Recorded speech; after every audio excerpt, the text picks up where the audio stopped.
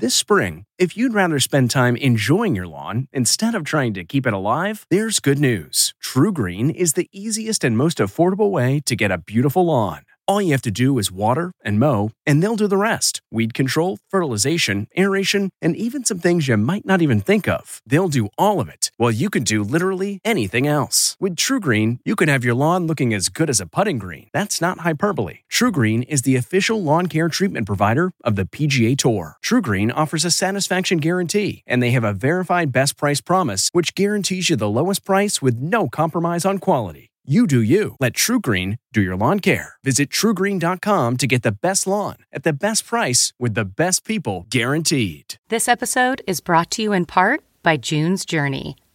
Picture it, the glamour of the roaring 20s wrapped in a mystery that only you can solve. Dive into June Parker's captivating quest to uncover scandalous family secrets. With your keen eye for detail, find hidden clues and solve mind-boggling puzzles. It's all about observation, intrigue, and drama. But beware, each clue leads deeper into a thrilling storyline filled with danger and romance. June needs your help, detective. Download June's Journey for free today on iOS and Android. Your adventure awaits. Tell me who you are. Well, I'm sick of this bullshit. I've been dealing with this all week. Tell me who you are. Clark Rockefeller. No, you told me you are not Clark Rockefeller. Clark Rockefeller doesn't exist. I don't think there is a real person under there. I don't think he even knows who he is. That's FBI agent Tammy Hardy. Back in 2008, she interrogated the man who called himself Clark Rockefeller after he was arrested for kidnapping his own 7-year-old daughter. Who are you? I can't tell you. Why? Can't tell you. Because you've done something that somebody's looking for you for, right? Clark Rockefeller had been unmasked as a fraud. He was really Christian Gerritschreider, a German man who moved to the U.S. in 1978 and created fake identities for 3 decades. But was he also a killer? Did you kill John Soas? No. Did you kill Linda Soas? No, absolutely not. She's around somewhere. You believe she's still alive? Absolutely. I'm Erin Moriarty, and this is My Life of Crime. Getting the truth from a man who has been living a lie for 3 decades is not easy. In the early 1980s, he pretended to be Christopher Chichester, a British baronet, complete with a posh English accent, living in San Marino, California. A few years later, he became Christopher Crowe, a TV producer in Greenwich, Connecticut. And then a few years after that, Clark Rockefeller of the Rockefeller dynasty in New York City. But when I spoke with him in a California courtroom in 2013, he had long been unmasked and had been convicted of a series of criminal charges, including kidnapping his 7-year-old daughter and the murder of a California man, John Soas. And now Gerritschreider was an inmate in the LA County Jail and had just been sentenced for the murder of Soas. He insisted, however, he was innocent, and he had agreed to talk about the evidence. When was the last time you saw John Soas? I don't remember. I didn't pay attention to him. I mean, Yeah, but after you heard he was missing, you knew he was missing, you'd be thinking, God, when's the last time I saw him? Not really. Not really. They were neighbors. That's all. They were living in your landlady's home. They Yeah. weren't just neighbors. They were living in the main house. They were neighbors. At some point, I heard that. I heard something about some sort of. Frankly, I can't really remember all that stuff. But you knew John was missing. The police came to your door. By the way, you probably remember that John Soas was the son of the woman who rented the guest house to Gerritschreider. According to the prosecutor at trial, a police officer came to the door of the guest house, but left without asking any questions when Gerritschreider opened the door naked. That never happened. It never happened. So you're saying that testimony was a lie? Not a lie, it was probably, Yankovic probably misremembered it. It's difficult to know what is the truth with Gerrit Schreider. Throughout my interview, he refused to share any details about his various identities. Which persona did you like the most? Who did you like being the most? Clark Rockefeller? No. Let's not get into that again. Aaron. Well, because we're talking about how you would put on these personas, that it was fun. Let's go back to the trial testimony. That's why we're here. And he insisted he would only talk about his murder trial. Let's not just talk about the evidence, let's talk about the truth. Let's talk about with you. No, we're talking about the evidence here, and we're talking about what's presented in the testimony and during the trial, and nothing else. That's what we're talking about. Very important. But even then, he evaded most of my questions, complaining to my producer that I was being, quote, too adversarial. Judy, you got to stop it. It's getting accusatory again. You got to stop that, Aaron. You can't just... Look, I'll talk to you. I'm happy to keep on talking to you.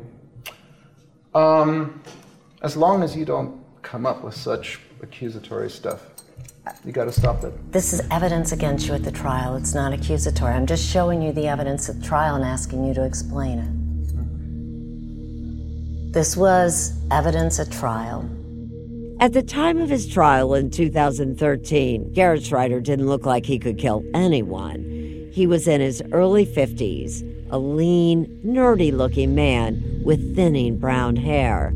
But back in 1985, when John Soas and his wife Linda disappeared, Gerrit Schreider was in his mid-20s and living just yards away from the couple in the guest house of their home as Christopher Chichester, the 13th Baronet of England. By the time John's body was uncovered in 1994, Gerrit Schreider was long gone, then living as Clark Rockefeller on the East Coast. Soas's body was badly decomposed, and no one could say how he died. So LA County detectives took the victim's skull in pieces to be reconstructed by a special lab in Hawaii. Forensic pathologist Frank Sheridan then took a look. This is where the facial bones would be, but we'll never know. Dr. Sheridan determined that John Soas had been brutally bludgeoned. How do you know that? How can you tell? Partly is based on looking at the edges of the fractures, the dark appearance. Dark edges on the fracture lines mean, according to Dr. Sheridan, that the injury occurred at the time of death, not a decade later when the body was unearthed. The decomposing scalp blood can sink down into the fracture lines, and that's one of the indicators that these fractures occurred shortly before death. How many times do you think John Soas was hit here? In this area here, I believe at least twice. It takes a fairly fair amount of force to cause this kind of injury. But was his killer Gerrit Schreider? There was certainly some circumstantial evidence. He knew the victim, John Soas, was the son of his landlord, Dee Dee Soas. John and his wife were living in the main house on the property where Gerrit Schreider rented a guest house. John Soas was also found buried just feet from where Gerrit Schreider was living. And then there's this also really weird fact that John's body had been wrapped in plastic bookstore bags traced to colleges that Gerrit Schreider attended. One, a bag from the University of Wisconsin, Milwaukee, was only available in the years that he was in school there. But no fingerprints belonging to the defendant, nor any DNA was found. But you have to understand that obviously the bags in the body have been underground for 9 years, and dirt just decomposes everything. LA County Sheriff's detectives Dolores Scott and Tim Miley told me that they were sure they had the killer. Right, but you've got a jury that might say reasonable doubt. All we can do is put on the best case we can. But there was a major problem. Investigators believe that Gerrit Schreider killed both John Soas and his wife Linda. but they couldn't find her body. Gerrit Schreider says there's a good reason she hadn't been found. He says she's the one who killed John Soos. If Linda, in fact, killed her husband, wouldn't you have seen her burying the body? Well, if you believe that I'm home every single second, that I never leave my house, that I never go out at all, that I don't go away on weekends. Moving a body is already difficult, let alone wrapping it, digging a deep grave, and then burying it. Wouldn't you notice the ground was dug up? It was not a very well-kept property, let's put it that way.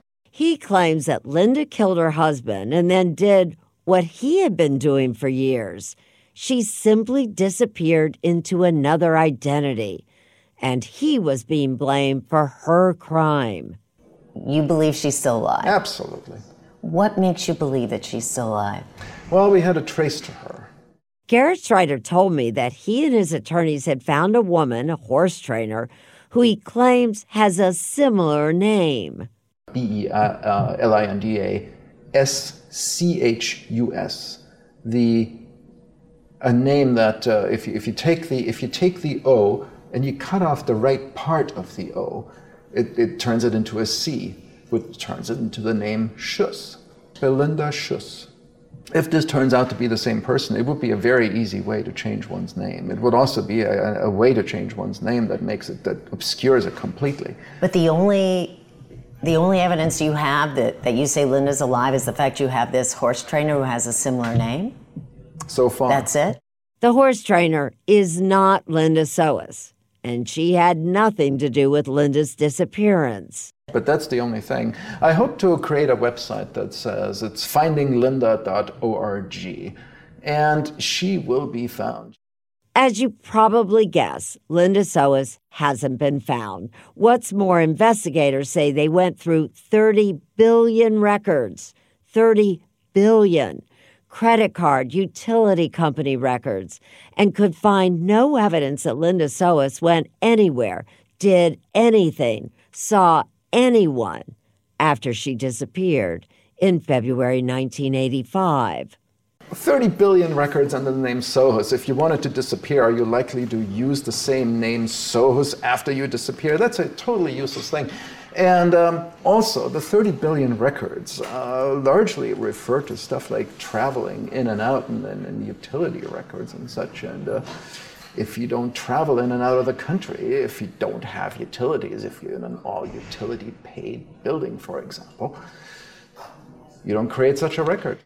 And Gerrit Schreider's attorneys did introduce postcards in Linda's handwriting that had been postmarked in Europe and sent to Linda's family and friends. Is that evidence that Linda is hiding out? No, everything points to her being deceased. Detective Dolores Scott says DNA on the stamps doesn't match Linda. And while it doesn't match the defendant either, she and Detective Miley believe that Gerrit Schreider created this fiction as well. He got someone else to send the postcards. Proves that he has the ability to have somebody send a postcard from Europe when he's not there. The postcards were such an ingenious move. You know what I mean? Your common murderer doesn't try to cover a crime that way. That's Walter Kern, a well-known novelist. He met Gerrit Schreider in the late 1990s. He fell for his act and really believed that he was hanging out with a Rockefeller. He could fool anyone. He was brilliant. He was diabolical. Okay, but what's the motive for murder? Why would Gerrit Schreider kill John Soos and his wife? While prosecutors don't have to prove motive at trial, jurors do usually want to know the reason for murder. Investigators began to wonder if the defendant was borrowing from plots of mystery novels and movies. And that made sense to Walter Kern, a novelist himself. I don't think it was murder he was interested in. It was getting away with murder. You know, he was a fan of Hitchcock and film noir. He was steeped in the literature and the cinema of murder. Patricia Highsmith's The Talented Mr. Ripley came to mind. The main character in that novel created false identities, and after killing a friend, forged the victim's signature on letters sent to friends. And a lot of these movies he saw have a plot in which somebody who thinks they're very smart commits the perfect crime. And it makes fools of everybody else because they get to go forth with a secret that no one else will know. Kern points to the fact that before the couple vanished, Linda told friends that she and John were going to New York while he interviewed for a secret government job. But investigators could find no evidence that the couple ever left the area. To me, one of the most convincing pieces of evidence was the stories they told about going off on a secret mission. Going off on a secret mission was a Clark idea. Now, obviously, that was to prepare people not to look for them, to prepare people for their absence. The prosecution had a similar theory that Garrett Schreider was the one who came up with that secret government mission. Yet they had no direct evidence to support that claim. So will a jury believe that? Or will they instead wonder if Linda Soas did kill her husband? Linda and John, if you could have seen them together, it would be very hard for you to believe that she would have done anything to hurt John. That's Ellen Soas, John's younger sister. She was convinced that Garrett Schreider killed her brother and her sister-in-law and then stole their truck. All the things that I learned about how he changed identities, trying to sell my brother's truck, covering up all of these things. Gerhard Schreider says Dee Dee gave him the truck. You don't believe that? No. She didn't touch the bedroom that they had slept in. All of his stuff and Linda's stuff was left untouched. She wouldn't have done that and given the truck away. So what are you thinking right now? As the case went to the jury, most of the journalists in the courtroom thought Garrett Schreider would just walk. And so apparently did he. I believe it because I know for a fact that I did not do this. I know that for an absolute fact. Sitting in that courtroom, waves of anger would come over me. No, Your Honor. Every minute I was sitting there, I was going, please, jury, find him guilty. He did it. He did it. Walter Kern again. Deferred to the old-time court reporters who were there around me. And I said, so what do you think is going to happen? And they said, oh, he's going to get off. And I, well, why do you say that? Oh, the evidence is so circumstantial. One of the victims is missing. She might still be out there. Maybe she did it. They can't establish a motive. These people had me convinced that, you know, this was going to be Clark's greatest magic trick. Ellen Soas feared that too. I was very worried that those key pieces would be enough to create doubt. Okay, is it correct the jury has reached a verdict? Yes. But when the jury came back, we, the jury, in the above entitled action finding defendant Christian Gerhard Schreider guilty of the crime of murder in the first degree of John Sohus.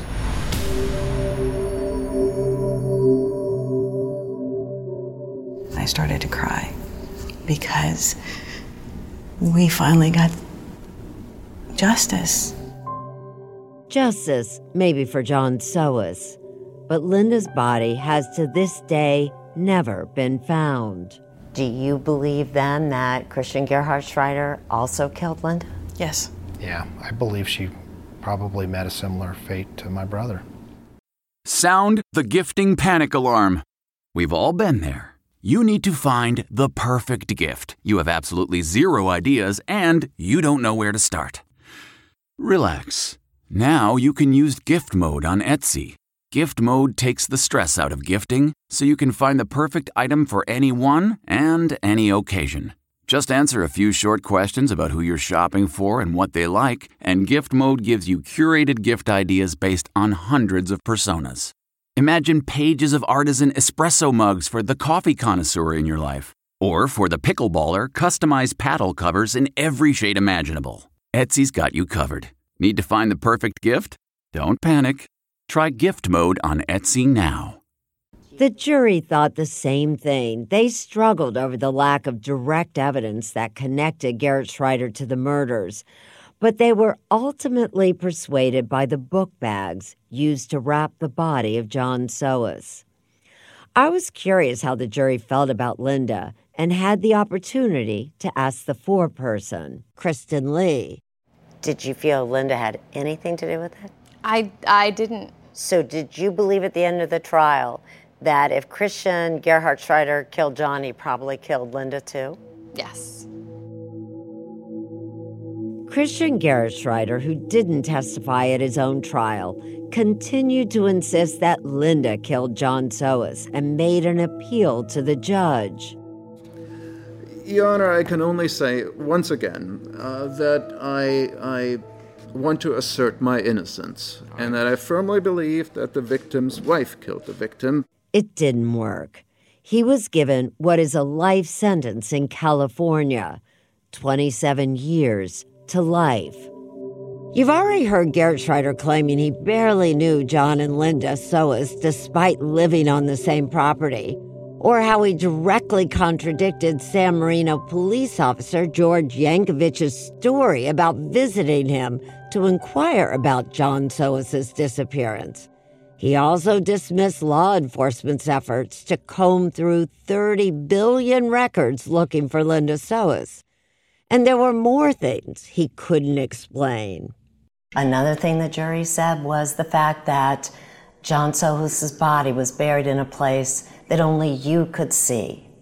If you look at just a simple layout of the property, that spot where I think it was buried, I'm actually not sure, but that spot that, who was in there, what was her name? Lynn Harold said it was buried. That spot is visible from just about anywhere on the property. Well, the place where the body was buried was only visible from where you lived, and that convinced the jurors that... No, I think you're misstating that. You're misstating the evidence. That's what the jurors say. I'm telling you what the jurors said. The jurors didn't say anything. I never heard the jurors talk anything, say anything. We talked to jurors. Okay. Well, I don't have that information. Another incriminating piece of evidence to the jurors, the fact that Gerhard Schreider had John Soas' truck. How did you end up with the truck? Wasn't testified at the trial. Wasn't testified to at the trial. But you can understand why the jury felt that you were driving the truck. Wasn't testified to at the trial. But that's why one of the reasons why the jurors found you guilty. They should have applied reasonable doubt that this truck was in my possession for 3.5 years, with its license plates attached, unaltered, unchanged, in excellent condition. Why would a person who is aware of criminal liability preserve evidence like that in its original state, with the license plates attached in the driveway for anyone to see? Answer that. Well, you didn't always leave it in the driveway, and you didn't drive the truck. You used other vehicles. The testimony says that Chris Bishop saw it in the driveway. That's what the testimony says. If the testimony said that day the sky was green, then that day the sky was indeed green. There is also this, not presented at trial, but found in San Marino police records. Remember that secret government mission John Soas was applying for in New York? His mother, hold on, John's mother said that she was getting all her information about where John was from you. She didn't testify at the trial. She's dead. That's right. But she told police back then that she was getting her information that John had this job, this secret job, and she got it from you. She also told police that John was working for your family overseas. Where would John's mother get that information? She did not testify at the trial. I can't speak for what she said to anyone at the time. I have no idea. She didn't. Well, Aaron, you told me at one point. Aaron, stop, Aaron, stop. Before we continue this interview, I want to speak to only facts that occurred, that were testified to in the trial, and nothing else. Don't you? I would think, though, that if you were truly innocent of killing someone, you would just want to tell the truth. It wouldn't be what came out in court. You would want viewers and Americans to know why you say you're innocent, and you'd be willing to answer any question. Why are you just limiting it to what went in the court? Because I cannot jeopardize my appeal.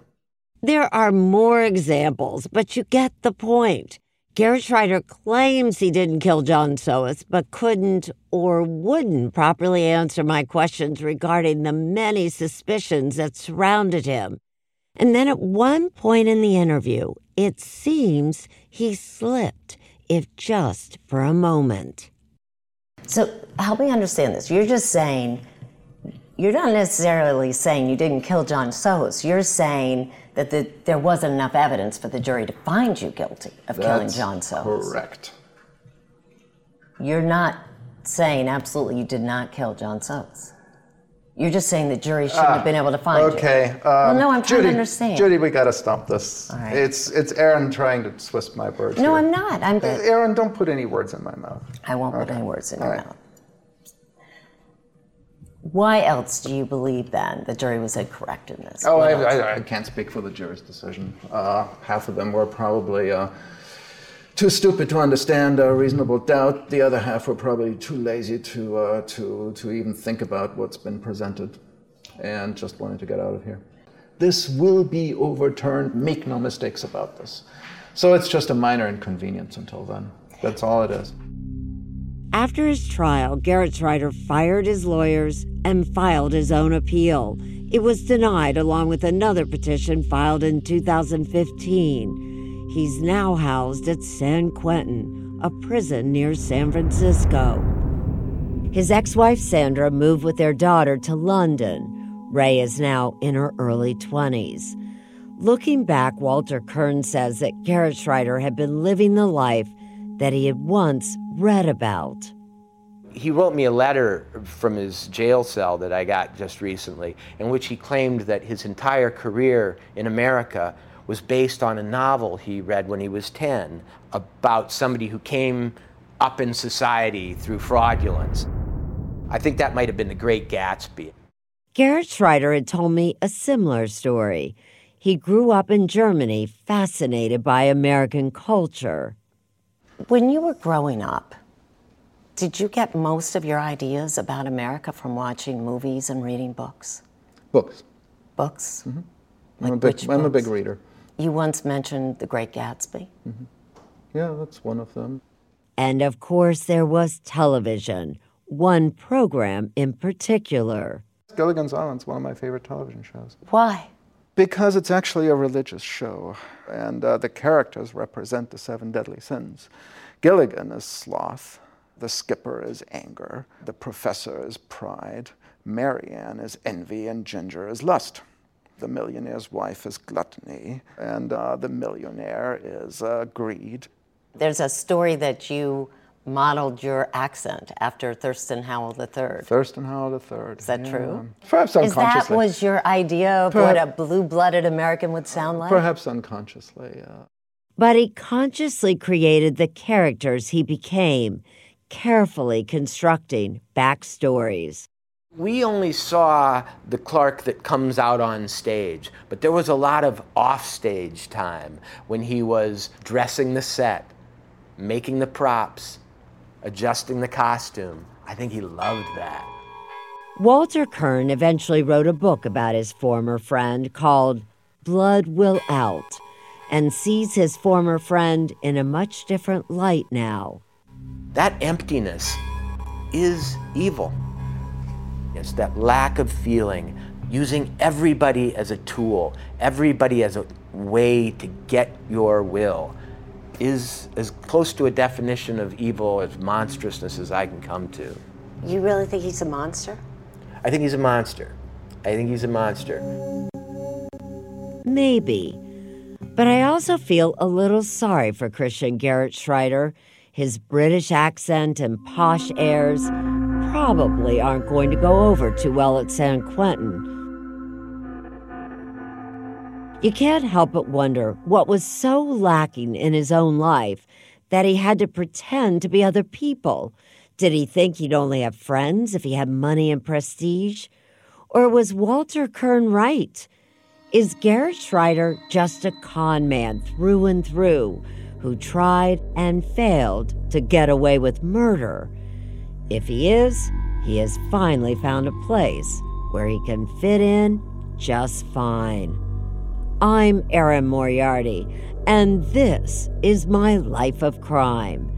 This podcast series is developed by 48 Hours in partnership with CBS News Radio. Judy Tygart is 48 Hours executive producer. Steve Dorsey is CBS News Radio executive producer. Production and editing for this season of My Life of Crime is by Alan Pang. Danielle Levy is our coordinating producer. This episode was also produced by Judy Ryback, Greg Fisher, and Paula Rosa of 48 Hours. Craig Swagler is Vice President and General Manager of CBS News Radio. And finally, thanks to all of you, our listeners. We owe it all to you, the millions of 48 Hours fans.